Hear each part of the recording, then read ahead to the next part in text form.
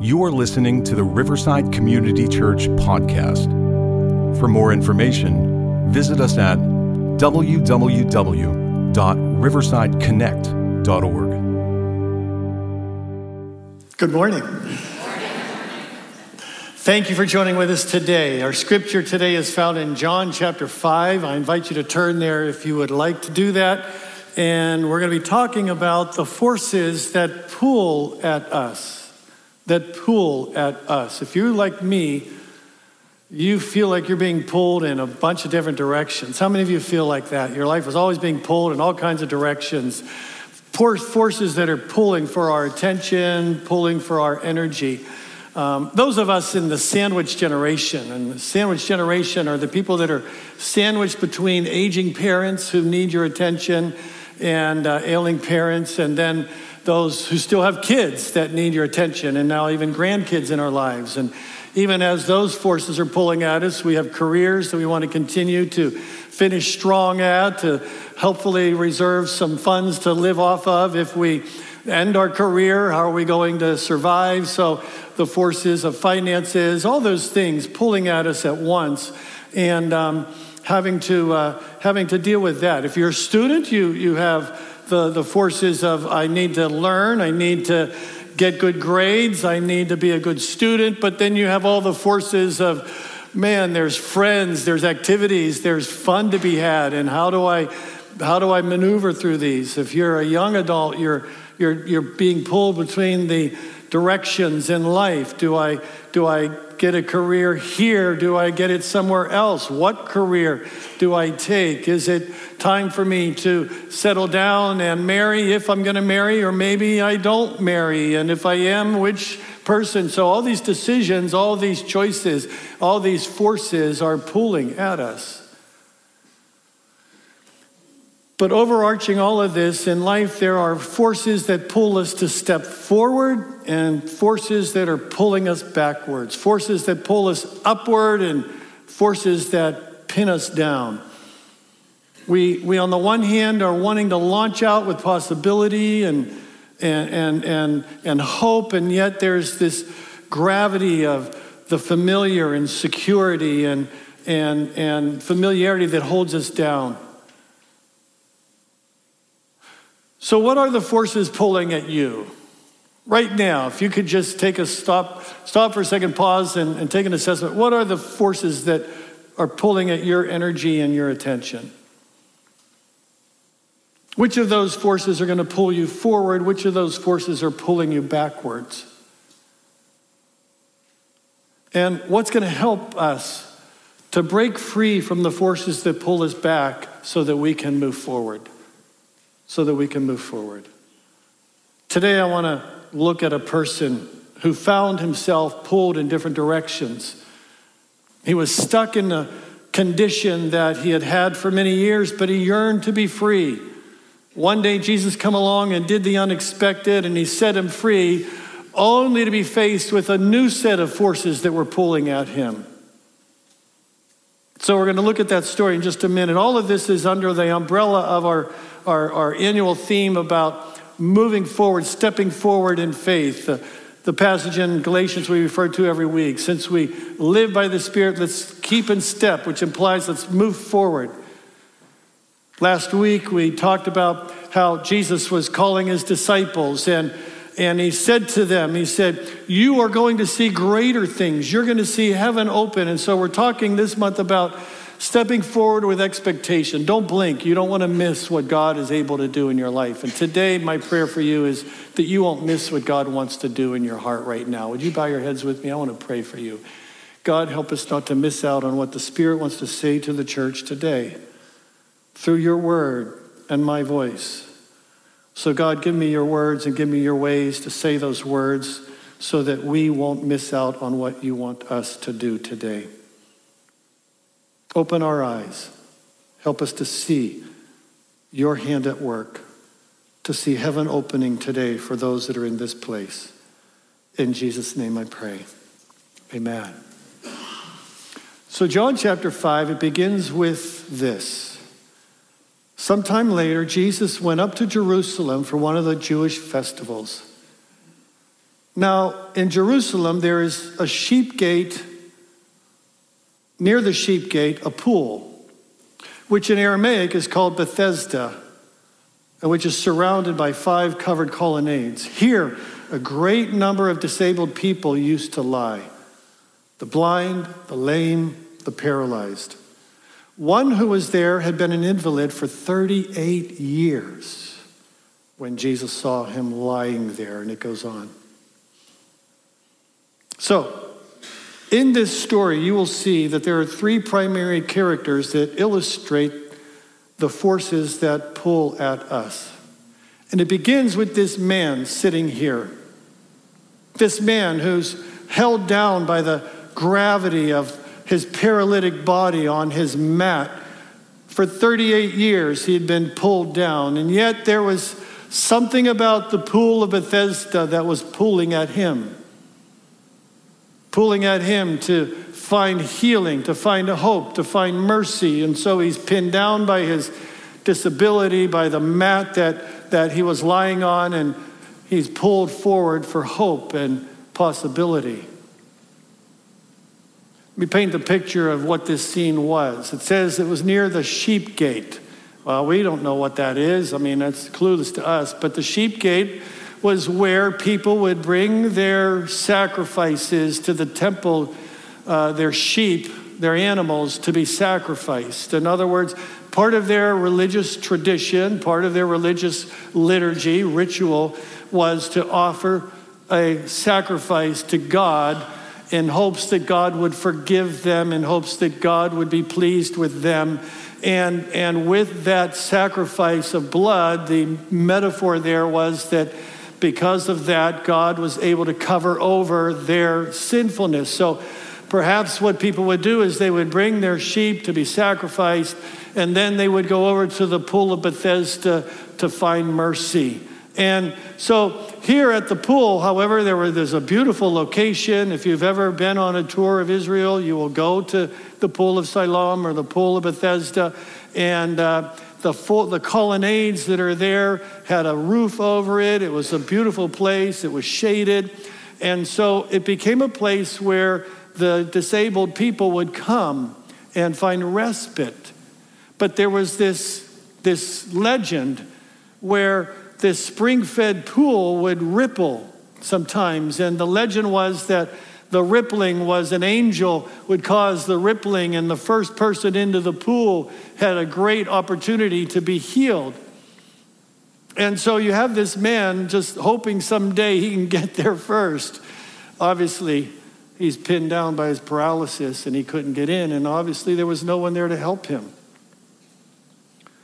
And so these people lived somewhere between the pool of their despair, the condition that they existed in, the now in which they lived, and the hope of what could be, the hope of the not yet. And I think it's a picture where all of us in some way, in some existential way, are pulled between the troubles that we have now and the hope of what can be. The reality of what is and the possibility of what will be. We all live in the now, but not yet. The now is our flawed current existence. It's the struggle, the difficulties, the sin that so easily keeps us down, the disappointments, the discouragements of life. But the not yet is that place where mercy reigns. That place where mercy reigns. Bethesda literally means a house of mercy. And so this pool represents the place where they could find mercy. It represents the hope that they had. And so into this place walks Jesus. He doesn't avoid the people that are suffering, the people that are there hoping for a better future, hoping for that time where there's no more pain, no more suffering, no more sorrow, no more tears. And in walks Jesus, and he walks over to this man. I don't know why he chose this man. Perhaps it might be because he had been there the longest. Maybe. I can't imagine too many that would be older than a man who'd been there for 38 years in the lifespans of that time. So Jesus walks over to this broken man, this suffering man, this paralyzed man, this man who's dependent upon a mat for comfort. And it says that when Jesus saw him lying there and he learned that he had been in this condition for a long time, he asked him, "Do you want to get well?" I don't know about you, but that sounds like a silly question to me. Duh, of course. But maybe it isn't so silly. Maybe it isn't so silly. Notice he speaks to the man's mental condition before he addresses his physical condition. Do you want to get better? Do you want the mercy of that pull? Do you want that? Why would anybody not want that? Well, apparently the man has made an existence for 38 years. It might not have been the kind that you and I have or would want, but somehow, some way it's working for him. He's collecting enough alms to be able to survive, enough alms for the poor, dependent upon the charity and the generosity of others to survive. So it's working for him. Maybe if he gets healed, he's going to have to find a new way to exist. And that's a scary thought to some people. Do you want to get well? Jesus asked him. So this man represents the pull between his desire to be whole and his dependence on his disability or his crutches. And all of us have crutches. All of us have crutches. Things that make it easier for us, help us to feel better.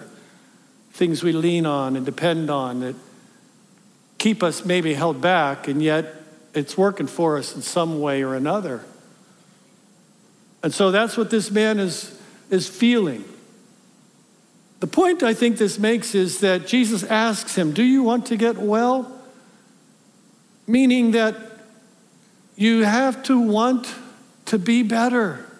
You have to reach that point where you hit bottom or you hit a place where you say, this way of life is no longer worth living. And I'm going to reach out for mercy to help me move forward. Help me make a big step forward. Because here's the thing, Jesus is going to give you a choice to hold on to the things that hold you down. Do you want to get off of the mat, or do you want to hold on to that mat? You want to stay there and let that mat be your existence. Sir, the invalid replied, I have no one to help me into the pool when the water is stirred. Notice he didn't say, yes, I want to get better. I thought that was interesting. He didn't answer Jesus' question. He just says, I can't get better because no one's here to help me get in the pool. Every time the water's stirred, somebody beats me. It's their fault that I'm not better. It's their fault that I can't get better. It's somebody else's reasons that I'm still in this, living on this crutch that I'm depending on. The man was desperate. He was discouraged, and he doubted that he would ever get well. And yet there's part of him that hopelessly hoped. And he was giving up hope that he could ever get into the healing pool. And yet Jesus sees him in his hopeless state. He was there to help him. Obviously, the point that I want to make here is that Jesus will help you. He's here for you in your hopeless state. He comes to you. He specializes in giving hope for the hopeless. And Jesus said to the man, it's interesting.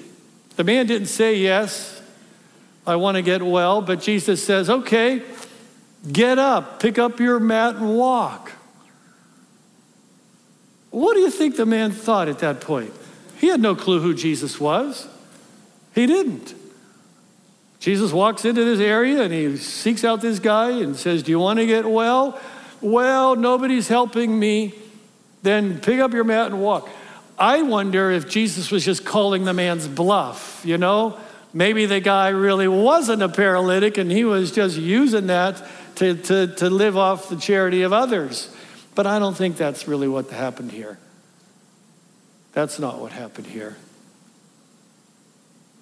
Pick up your mat and walk. It's interesting. There's another story in the Synoptic Gospels, Matthew, Mark, and Luke, about a man on a mat who was paralyzed, who had friends to help him get to Jesus. You remember that story, right?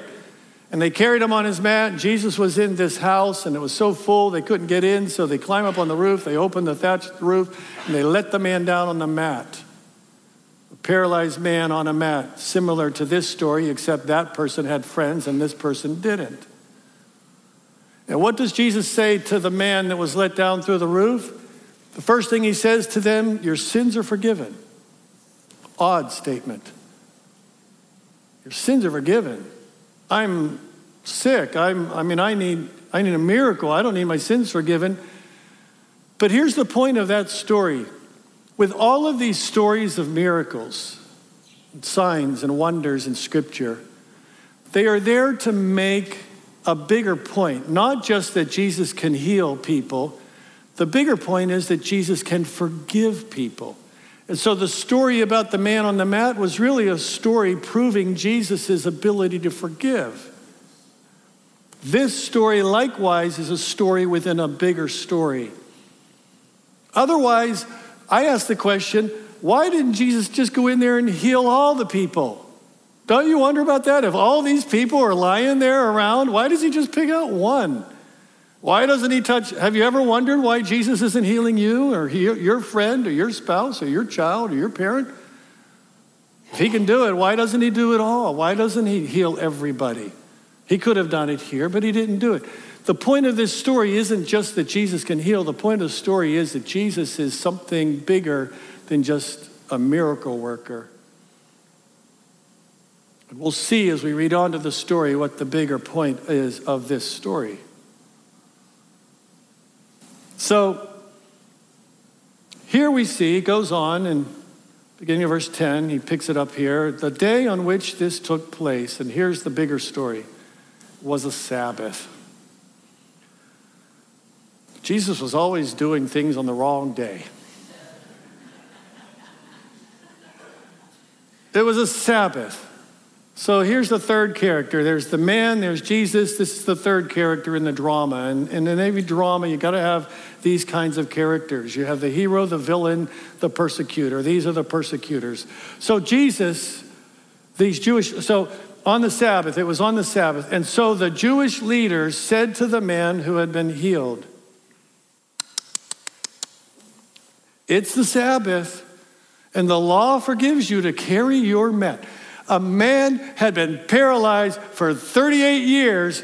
He's healed. He picks up his mat and he's walking, and they're saying, tisk, tisk, thou shalt not do that. The law says you shouldn't work on the Sabbath. You see the story here contrasting these two pools in people's lives. And so it says, so the man who had been healed, they said, it's the Sabbath that forgives you. So the man replied, that man who made me well, or the man who made me well told me to pick up my mat. So you notice this guy, he says, they won't help me get into the pool. That man told me to pick up my mat. It's always about the other people and the forces in his life that are doing whatever he's doing. He's the victim in every situation. That man pulled me. So they asked, who is this guy? Who is this fellow who told you to pick up the mat and walk? The man who was healed had no idea who he was, for Jesus had slipped away into the crowd that was there. So the man had been pinned down to the mat, pulled by his disability, his problems, discouragement, fear, being pulled by the pool of mercy, Bethesda. Then he gets healed and he jumps right into the middle of two other forces that are pulling against him. The forces of the religious Gestapo, the religious leaders who are all about thou shalt not. You're doing things wrong. God's going to punish you. You're guilty. You're a sinner. You shouldn't be like that. You should believe the way I believe. You should do what I tell you to do. You should do this. Guilt, condemnation, judgmentalism is the force that's pulling on this man by the religious leaders. And then there's Jesus pulling at him. Mercy, grace, freedom. And every one of us live between the gravitational force of guilt and sin and the liberating force of mercy and grace. And we're all pulled in these different directions. And so I love the scripture in Hebrews that says, so throw off everything that hinders you and the sin that entangles you. And that's what is having to happen here to this man. What's holding him back? What's holding him back?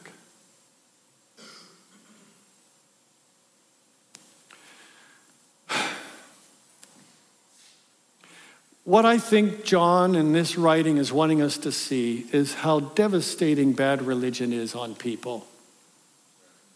Don't you hate religion that's all about judgment, guilt, shame, and condemnation? I'm right and you're wrong. You need to get better so that God will forgive you. You need to be like me so that you can be acceptable to God. You need to do it the way I'm doing it so that God will love you. It's all about the law. You have to work your way into being like me so that you can be forgiven by God like I'm forgiven by God because I keep all the rules. And so this judgmentalism, this hatred, this condemnation is pulling on this man, and the guilt and the shame that heaps on him is going to hold him back from everything that Jesus wants him to be. We're all pulled by those forces. We're pulled to be the religious Gestapo, the finger pointers, the tiskers on people. We're all pulled to become like that. The more religious and righteous we feel, the more we feel justified in pointing fingers at others. And that is what John is wanting us to see, is bad religion. It pulls people down. It keeps them locked in their guilt, locked in their shame, locked in their sin, because they try to get out and they fail and they can't. And so the guilt and the shame of their failure just keeps them pinned to the mat of their discouragement and shame. And Jesus is pulling us to mercy. He's pulling us to grace. He's pulling us to freedom and liberation. And yet we feel pulled back all the time. So for decades, he lay by the pool of mercy. And in a moment, he's pulled up by the giver of mercy. And then the religious Gestapo says, nah, legalism is the way. Guilt and condemnation works for you. Later, Jesus finds him at the temple and he says to him, see, you're well again. Stop sinning or something worse may happen to you. So there you see the similarity between the gospel story. Jesus told the man, your sins are forgiven, and then pick up your mat. Here he tells him, pick up your mat, and then he reminds him that your sins are forgiven. So here, even in this story, it is teaching us that Jesus has the ability to forgive sins. But notice what the man did. The man went away and he told the Jewish leaders, it's that guy over there that made me well. Now, I don't know if he did that with nefarious intentions or just maybe it was a witness saying, hey, that's the guy that's the healer. But so, and here we see again this tension. So because Jesus was doing these things on the Sabbath, the Jewish leaders began to persecute him. So Jesus, he's already digging a little ditch for himself by working, by healing, doing miracles on the Sabbath. But then he defends himself by saying the following. He says to them, my Father is always at work to this very day, and I too am working.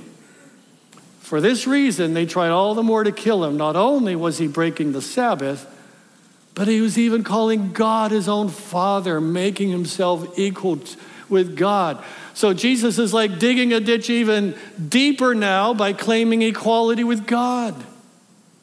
And you could see why the religious Gestapo then put the hit out on Jesus, because he's claiming equality with God. He's doing miracles on the Sabbath. He's not doing it the way we told him to do it. So therefore, he deserves death. Jesus, the mercy giver, gains the ire of the religious Gestapo for these two crimes against their authority. And the man is caught in the middle between the mercy giver and the law enforcers. Jesus defends himself, and only it gets worse for him. This drama between law and judgment, condemnation and death, and grace and mercy and forgiveness and life, this tension reaches its climax at a place called Calvary. It is there where these two forces come together with all the might that they have: judgment, condemnation, guilt, mercy, and forgiveness. There at the cross, these two forces met. And there, the forces of judgment and guilt and sin thought that they had won. But it was there that we see grace and mercy winning out, because Jesus, even in the midst of that injustice, says to the very people who were nailing him to the cross, "Father, forgive them. They don't know what they're doing." He offers forgiveness, and love conquers hate. Grace conquers judgmentalism. Mercy conquers fear and pride and legalism. Folks, it was at the cross where we see what seemingly was the death of mercy was the triumph of mercy. For 3 days later, Jesus rose up out of the grave, and bringing from us, from this place of death, spiritual misery, to a place of life, hope, and freedom. Goes on here.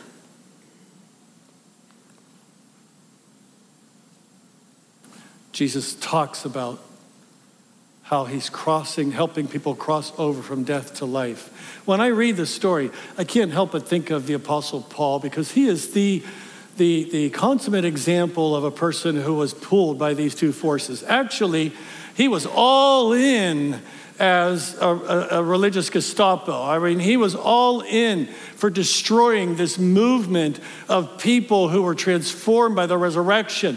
And so he was out to stop it before it could spread any farther. And so he was going from house to house, dragging people out who were followers of the way of Jesus. He gave the command to stone Stephen to death. And after he was done doing that, he was on the road to Damascus on his horse to do more trouble there and heap more guilt and condemnation and judgment on people. And all of a sudden, the giver of mercy knocked him off his literal high horse and overwhelmed him with the love of God. And it changed his life. He crossed over from death to life in that moment. And he wrote to the Ephesians these words: "For you, all of you, me, all of us, were dead in our transgressions and sins, in which we used to live when we followed the ways of the world, the ways of the ruler of the kingdom of air, the spirit who's now at work in the disobedient. We all were like that. All of us lived among them, gratifying our cravings of our flesh and following its desires. And like the rest, we were by nature objects of wrath. All of us were bound by the force of death in this world, the forces of the powers that be that pull us to hate, that pull us to judge others, that pull us to condemn, that pull us to self-righteousness and pride and fear of other ways. All of us were bound by that at some point in this world. But Paul goes on to write, but because of his great love for us, God, who is rich in mercy, made us alive with Christ, even when we were dead in our transgressions and sins. For by grace you have been saved. And God raised us up with Christ and seated us with him in the heavenly realms in Christ, in order that in the coming ages he might show the incomparable riches of his grace expressed in his kindness in Christ Jesus. For it is by grace that we are saved through faith. It's not from yourselves. It's the gift of God, not by works, so that no one can boast. For you and I are God's workmanship. We're God's masterpiece, created in Christ Jesus for good works, so that God prepared in advance. So God is wanting us to cross over from death to life. Folks, the Pool of Bethesda is not just a cute story about a man that gets healed. It's a story that's a matter of life and death. It's a matter of spiritual life and death. And oftentimes it's a matter of literal life and death for those who are bound by their sin and bound by their crutches and bound by their addictions and bound by whatever it is that's working for them, will keep them locked in this prison of guilt and sin and shame, and hoping that someday they will get better, but afraid to walk over to the other side. And only Jesus can heal us from that addiction to our old ways and walk over to a life of love and mercy and grace and freedom. Because your sins are forgiven. You have a new start. You see, mercy and grace are not excuses to stay in your sin, as so many of us have made it to be. It is the ticket to walk away from your sin and live in freedom and mercy and grace. Jesus offers the opportunity to cross over from death to life. Notice back in John's Gospel, chapter 5, he goes on to explain more to these religious Gestapo who he was. And he says, very truly, I tell you, the Son can do nothing by himself. He can only do what he sees the Father doing, because whatever the Father does, the Son also does. You want to know what God is like? See Jesus. You want to know how God cares about you and feels about you? See Jesus.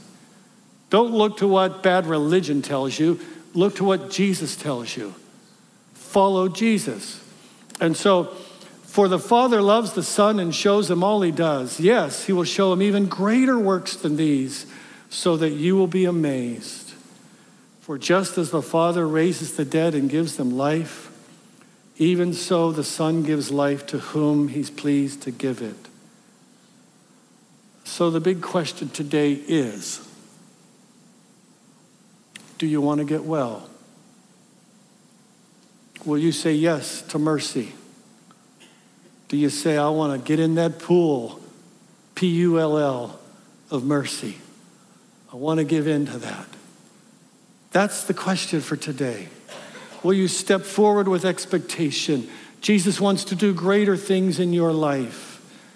He wants you to cross over from death to life. For he goes on in verse 24, verily, truly, very truly, I tell you, whoever hears my word, believes in him who sent me, has eternal life and will not be judged, but has crossed over from death to life. Do you have life? Are you alive? Are you spiritually alive? Or are you just the walking dead spiritually? Are you depending on that crutch? Are you excusing yourself because of the crutch that you're so dependent on? Or are you alive to soar and be free? It's the mercy of God that'll help you be free. Bow your heads, please.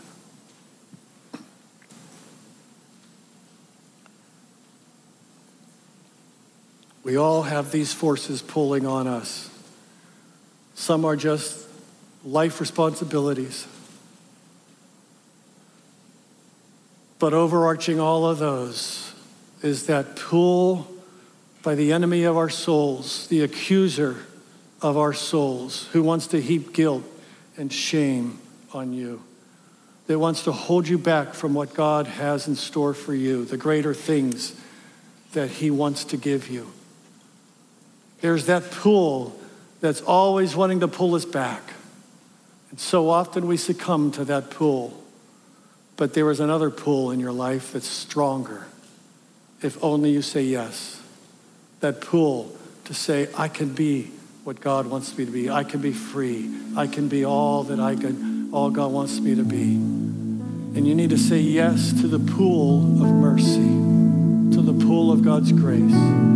Say, yes, Jesus, I need your grace because I am a sinner too. I too make excuses for my lifestyle. I too point fingers and blame others. I too look down at others who aren't like me. I too am gripped by this desire to heap guilt and judgment on other people because it makes me feel better when I think I'm better than somebody else. I too am locked into this life of death, this cycle of death. God, help me to cross over into life and freedom and grace. Say yes to mercy. Say yes to mercy. Say yes to mercy. Would you just say yes to Jesus today? Say yes, Jesus. Yes, Jesus. Yes, Jesus. And Jesus says, pick up your mat and walk. Walk. Step forward with expectation. Don't miss it. Don't blink. Don't miss it.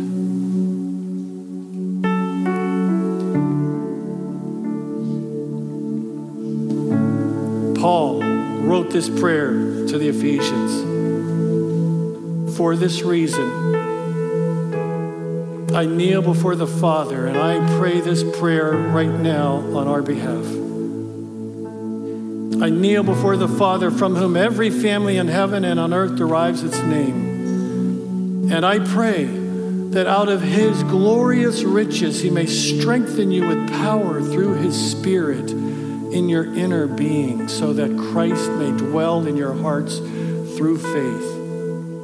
And I pray that you, being rooted and established in love, may have power together with all the Lord's holy people to grasp how wide, how long, and high and deep is the love of Christ. And to know this love that surpasses knowledge, that you may be filled to the measure of all the fullness of God. And now to him who is able to do immeasurably more than all we ask or imagine, according to his power at work within us. To him be glory in the church, in Christ Jesus, throughout all generations, forever and ever. Amen. Amen.